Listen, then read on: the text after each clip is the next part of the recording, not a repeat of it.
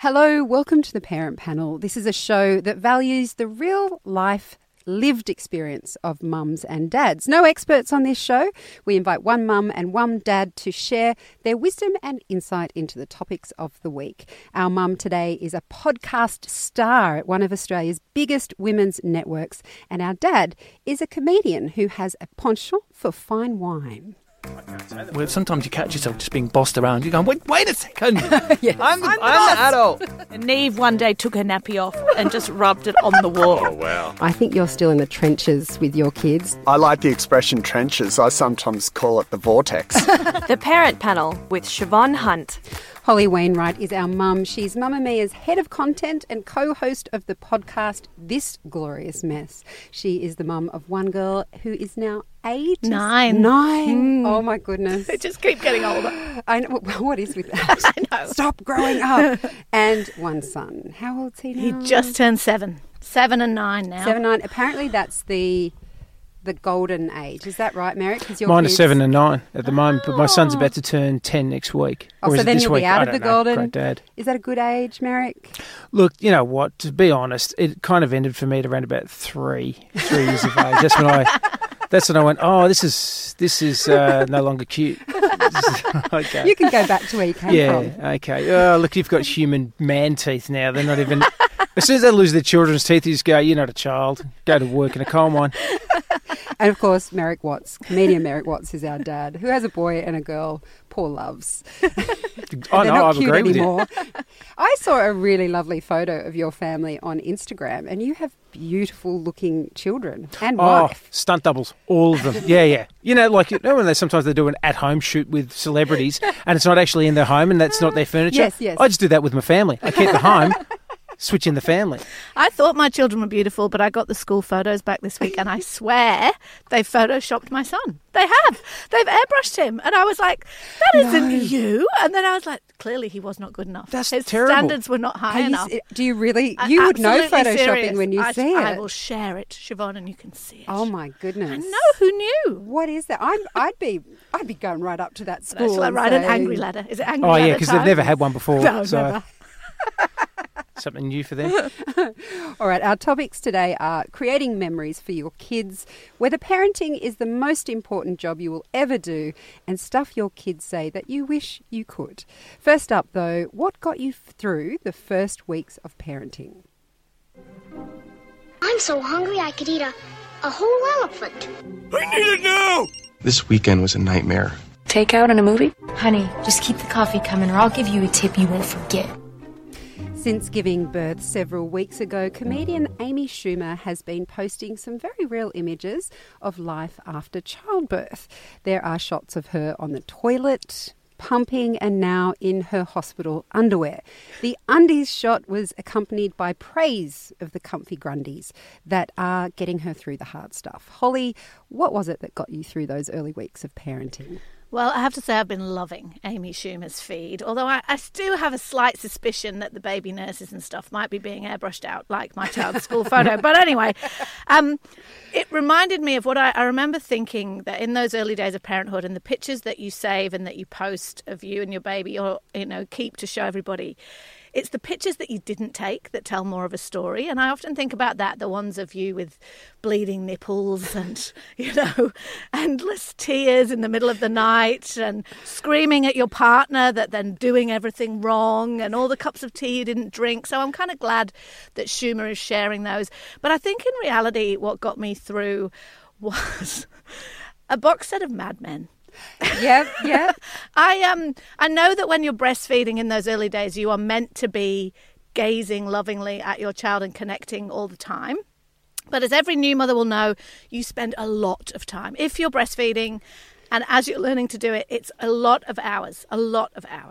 And so I decided quite early on to throw in the gazing lovingly at my child and do something that I'd always wanted to do, apart from being a parent, which was watch Mad Men from start to finish. That's it. It's time. It's just get into that little cave and stay there. And that's what I did. And I watched literally a box set of DVDs because it must have been the times. And then on my iPad, even in the middle of the night. And I have to say that distraction from the really weird universe I suddenly found myself yourself in was very helpful. Yeah, no, I did the same. I can't remember. I definitely watched things on my iPad, but they probably weren't as sedate as Mad Men. I quite like my action series and stuff. Bit of violence. Bit of violence. Yeah. It's not very nurturing, is it? It wasn't. Doesn't influence other children. Explains a lot now with my children and how they are. Merrick, you weren't breastfeeding through the night, but it can be tough for dads too, can't it? No. That's the easiest part for us. I think it becomes harder for us a little bit later on once, children are kind of up and about and mobile. But pre-mobile, they're with their mums. And the dads, we have nothing to do. We're standing around not knowing what to do. We're like an apprentice who's never done a day's work in their life. We're just standing around going, can I help? No, go away. Okay. Can I make something? No, go, okay. And so you actually kind of, find yourself trying to look as though you're being supportive. It's really weird. You make up these supportive roles that are not actually necessary because, in those early days, if your wife is breastfeeding, you are absolutely useless. What are the supportive roles you made up, though, Merrick? I'm curious. Let Holly and I judge whether they were necessary or not. Cooking and cleaning, I suppose that I was just trying to do that. That is, you just do that as a fundamental. But, like I was trying to, going out to the shops and trying to, get across what we would need from a baby care perspective, right, trying to get to know the products that are associated with the child as opposed to just coming home with a bag of burger rings, which was common. I'd go out and say, I'm just going to go to the chemist. And my wife would be like, that's great. I need some, boob pads or something like that. And I'd come home and go, burger rings. Sorry. I forgot to go to the chemist, got distracted. So you actually didn't need anything to get you through those. You were fine. No, I was going to say OxyContin before, but then I went, compared to a box series of Mad Men, that'll look really bad if I tell the truth. So I'm not going to tell the truth. I like that you're owning that, Merrick, because a lot of guys would say, it was very hard for me to realise that I didn't have a place in this special new family. No, the misery comes later. I love it. All right, well, next we're talking about creating memories and learning lessons. You want to go out into the world, you can. You will grow up, go out into the world. He suggested I go out into the world and pursue my dreams. I'm leaving tomorrow.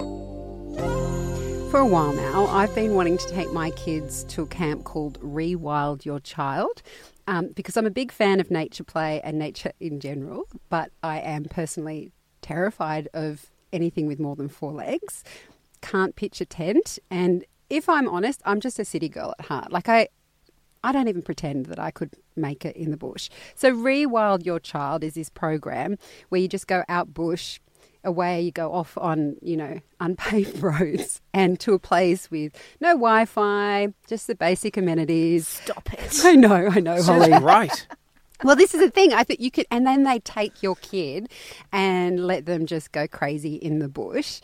And so this is the thing that I think I need to outsource. I'd go with them, but I need someone to help me do it. Are the parents invited to kind of, be there at all times, as it were? Well, no. Well, the idea is the kids go off and do their thing and just go crazy like we did as kids. And the parents can sit around the campfire, they have cups of tea. I'm actually not quite clear on what the parents do. There's no Wi-Fi there. There's a whole lot of parents sitting around Instagram. a campfire that's not burning, just holding massive wads of cotton wool going, what do I do with this? It seems like I've got an excess of this stuff now. Yeah. Exactly, right? So that's my thing. I need a bit of push in that direction. But Merrick, if there was an experience you'd like your children to have that you can't actually offer on your own, what would it be? And why would you want them to have that experience? This is going to sound awful, as most things I say do, but I would probably like to take my son shooting. Really? Yeah. Interesting. Oh. Can I just say, we were talking about gun control right before we came into the studio, so I'm curious. Because when I was a boy, we had guns when I was a kid. It was very common in the 80s for people to have rifles and stuff like that. So we had access to, from a very early age, I was aware and around firearms. And we had friends of the family who had property, and we would go and, as small children, would go rabbit shooting at night with the adults, only with blokes who had been drinking. It was the 80s, yep. And operate some firearms. But what it taught me was that, cause and consequence is that I would see somebody shoot a rabbit. which is a pest anyway. You got to get rid of. But it wasn't to just blow them away with a shotgun. They were shot. Then my dad's friend, in front of my eyes, I was only a very, very young boy. I watched him gut it, skin it, and then take the meat away, break up the carcass, and we ate it. And that was it. And that's the concept that children are losing is, where does your food actually come from? Now, I'm not suggesting we go out and shoot a cow, but I think that my son has been, he caught a fish when I went fishing with him last year, and he wanted to kill it. Not because he's bloodthirsty, he's a very, very sensitive boy. And I was really quite surprised and intrigued as to why he wanted to kill it. And I think because he actually wanted to eat it, not because he wanted to kill the animal. He would never harm an animal. He's not that kind of boy. But I think that there's a really good lesson for children to learn, the difference between cruelty and hunting and foraging. And, I know that there's going to be a lot of animal activists that say, oh, Merrick, and you can't say that. And, well, you know what? It's been around for millions of years. And it is a life lesson. And if there is an apocalypse, your son will keep you fed. Yeah. we'll all starve. I'm not going to lie. I'm not going to turn to the vegans if it all goes south. So don't laugh at that. They'll hunt you down for me saying that. Peter's onto you now. How do you think your son would react now if he saw somebody skinning a rabbit that had just been killed? I really don't know. Would lose it. I really don't know. He's got no interest in kind of preparing, carcasses or meats or anything like that, to do them up. And I don't know. I really don't know. But I think that's something I can't do. I don't own firearms. I don't want to own firearms. I can take him fishing and we can, catch a fish, kill it and eat it. But I think that is a really very, very confronting thing that I think that we have such a great tendency to shield children from the realities of the world. That is especially a reality. In the city. Yeah. Because I know we had family in the country growing up, and I'll never forget my uncle saying to me, that lamb we had last night?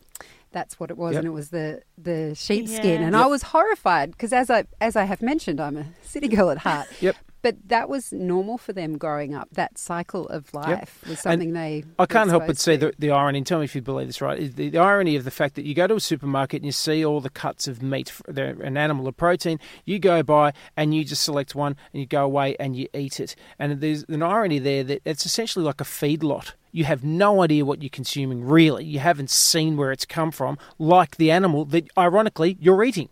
You're eating an animal and then you are replicating that behaviour before it.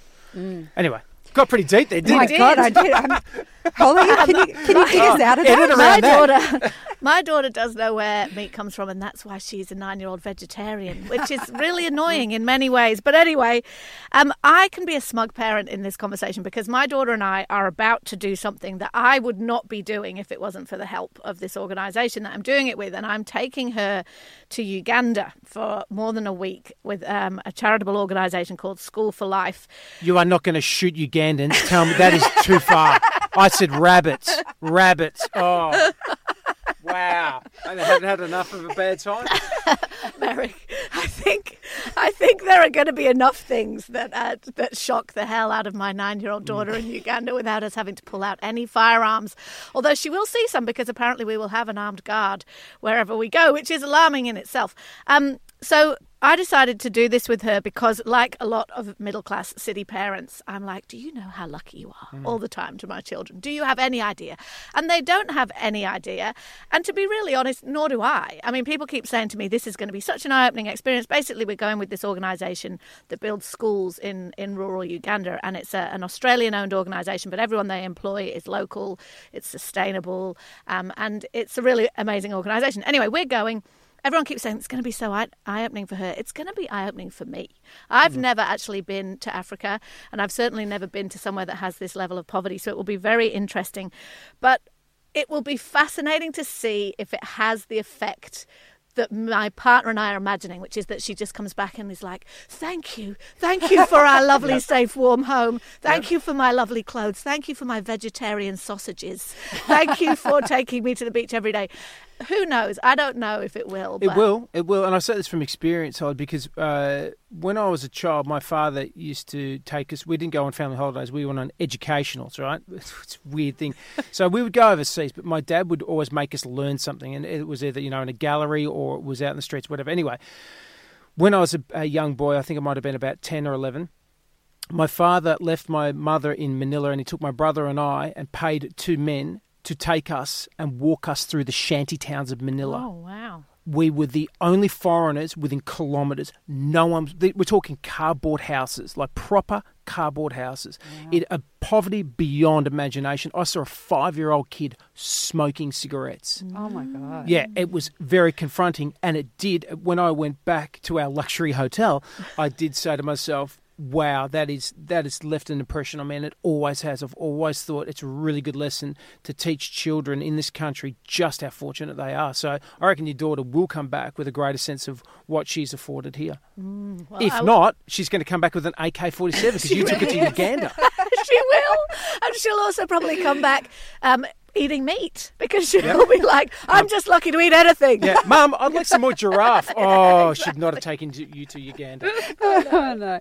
All right, parenting is life-changing and can shift your priorities, but is it the most important job you will ever do?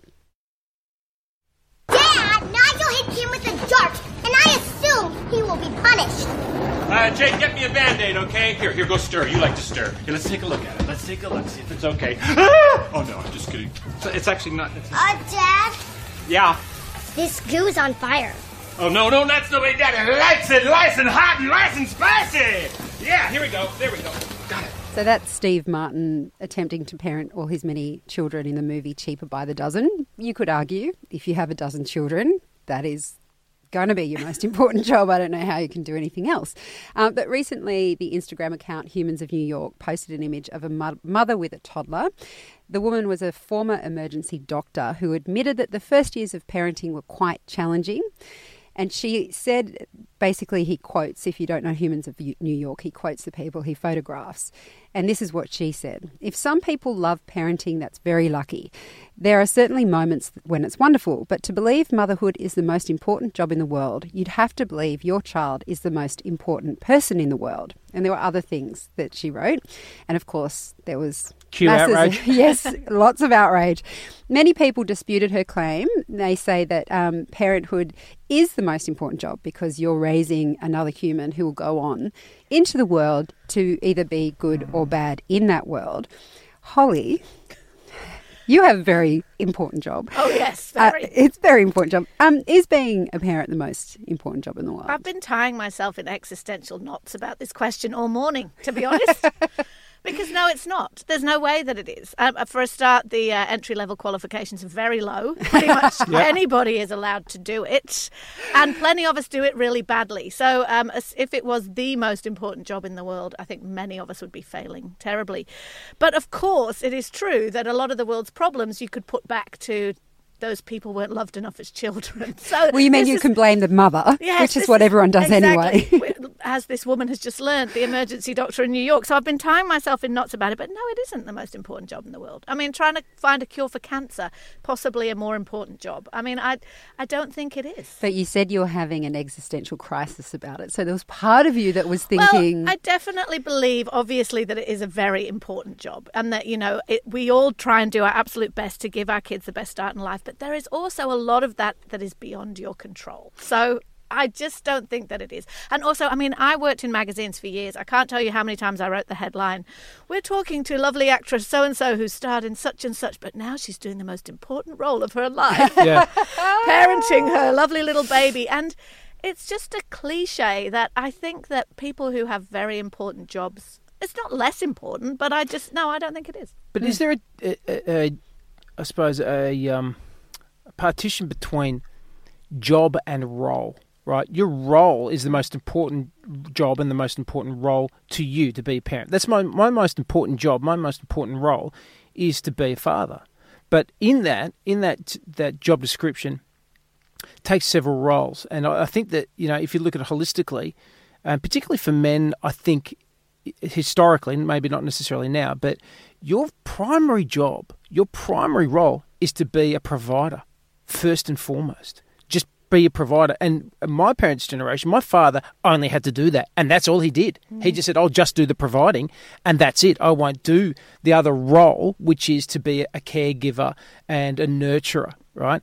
But it's not. I think they're about roles. So my role is now, I suppose, it's divided. I've got a role to be a primary income earner for my family, and also to be a really visible parent and to be present for my children as well. And I think that's changed. So is it the most important job? I think that's up to the individual. To me, yeah, it is the most important job because I've never actually had a real job. I don't know if you know this, but I don't actually know what work is. I talk into a stick. But I think that, for a lot of people, being a very good role model for our children involves our work. And I'm not suggesting that, like you, I write words and I talk a lot, and I'm not saying that is changing the world. But for a lot of people, showing that you need to find a meaningful pursuit in your life that makes a contribution to the world is part of what you're role modeling to your kids. So I don't know. I think you're right, Merrick, that these words, job and role, kind of mix all this up. But I think if we really thought that parenthood was the most important thing we did, then that is all we would do. And the other part of this equation, I think, is, like you said, Holly, with that headline, is that often for women anyway, no matter what they have done in life, being a mother, everyone always assumes that trumps every other achievement they've had, which kind of diminishes their other achievements, which is not to say that, women don't feel that motherhood is the most important role in their life. But to say that to someone who's won the Nobel Peace Prize or, has overcome massive challenges to be whatever their career might be, it diminishes women, I think, and says that this is you should be satisfied. And do you reckon that agenda is set by men or by women more? I think it's a bit of both. I'm just trying to push the blame back onto women for that one. I think that as women, we're still trapped in that. I think it will be because we do feel enormous guilt if we ever put anything above our children, as if there is this very clear hierarchy, which realistically, it's an ever-moving feast, and sometimes work does have to come first, and sometimes it doesn't. And I think that it's very hard to prioritise things that are that important. And you've got the one thing that just sits on your shoulder like a dead canary, which is your mother-in-law. You see? She's just there just going, what are you doing right? Not very much. You should have a child. Come on, stand up for your mother-in-law. You want to be successful, have another child. Yes. All right, look, we've got our final topic in just a moment. When has your kid said something you wish you had been able to say? Your kids evolve and are smarter than you. He taught me everything I know. He's a very smart kid. I'm sure you are too. So there's a video that has gone viral. It's a father who filmed his son on a plane in the US, and his son, who was 4, was complaining about the passenger behind him and their stinky feet. And he was very vocal about it. Basically, this woman had sat beside this boy, taken his shoes off and stuck them around the side of the armrest. Yuck. No, that's just 101. No, never. You're a pig. You're a pig. Well, now she's been globally shamed by this viral video. Revolting. Because then the father, I actually noticed, had put the camera around so you could see his laughing face and you could see the woman behind him as well. Everyone knows that you're supposed to take them off, turn them upside down and pretend that keeps the stench in. That's what you're supposed to do. Yuck. That's what Holly does. It's not your lounge room. Here's the thing. It's not your home. It's a communal space. God. So obviously people everywhere are championing this boy for saying what was really happening. Merrick, when has your child said something you wish you'd been able to say? Well, very similar but different. My son, he's probably not as vocal, but my daughter does tend to, like me, she'll just blurt things out. And we were on a plane once and she saw a guy and he was a big dude. And my daughter said he was struggling to get into his seat. And my daughter didn't say it within earshot of him, but did say it loud enough. She said, "That man's too big for that seat." Ooh. And I said, "Sweetheart, he's too fat." I'd never said that. I was genuinely shocked. Boom. Both Holly and I were like, "What's the outrage?" But at least she didn't say that. She meant because he was a big dude and he was not fitting into the chair. Because economy class is not exactly, it's not exactly Spacious. generous. Yeah. So, but I think that sometimes, children don't have that filter and they just say what we're scared of saying. Absolutely. Sometimes I think my children are my heroes in that regard because I'm not very good at confrontation. And once we were on a bus, when my little boy was at preschool, I often used to get the bus up to drop him off. And it was like our Friday morning treat. We'd sit on the bus and and one time this lady who was sitting next to me got really antsy that I'd pressed the button to get off the bus. This is an express bus. It's not supposed to stop here. Don't you know that? You're really slowing us all down. And I'm like, I didn't really know what to say. And I got up and I was all red. And she kept going. She was in my face. She kept going, it's people like you. You're being so selfish. And I was like, I'm sorry. I made a mistake. The bus driver said, I was doing that. And my little boy just turned around to her and said, you are not very nice. And the lady was really shocked and a bit taken aback. And I was just like, yeah, what he said. Got off the bus, bustling past everybody, probably inconveniencing all the commuters. Son. But yeah, sometimes they really are my heroes in that way. Oh, that is brilliant. And then other times they're not, like the other day. You know how you're never in the bathroom on your own when you have small children? And my daughter was in the bathroom on the toilet and she saw me getting out of the shower and she just said, Mum, do you go to the gym? At least you didn't say, do you go to the beautician? That's too much. And I was like, sometimes, yes. What are you saying? And she probably didn't mean anything by it, but to me, all that truth came flooding towards me. My kids are very detailed about that sort of thing. Mum, you've got a really nice wobbly bum. Thanks. Thank you. Kids. It only gets worse. All right. Oh, no, don't tell us that, Merrick. You've got the oldest kids among us all. I know. Take it from me. Trust me. It's a slippery slope. All right, well, that was our last topic. But before I let you go, Holly, I know that you're raising money for the School of Life that you're speaking about with the organisation. It's a good cause. This fundraising isn't to pay for your ticket. No. Matilda and I have been raising, our target was $5,000 for School for Life. And yeah, of course, it's not for my trip. It's to build the schools out there.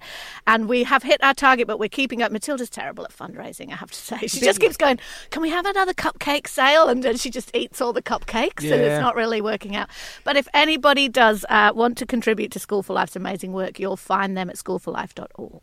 And where can people find you online, Holly? They can find me on Facebook as Holly Wainwright or on Instagram as Wainwright Holly. Tricky. It is very tricky. Are you going to be posting this trip? Definitely, and doing a little podcast bonus from there. So I'll be recording the culture shock. It'll be very interesting. I'm actually a little bit terrified. I'll have to. I'll report back. Well, I can't wait to hear how it goes. We're behind you.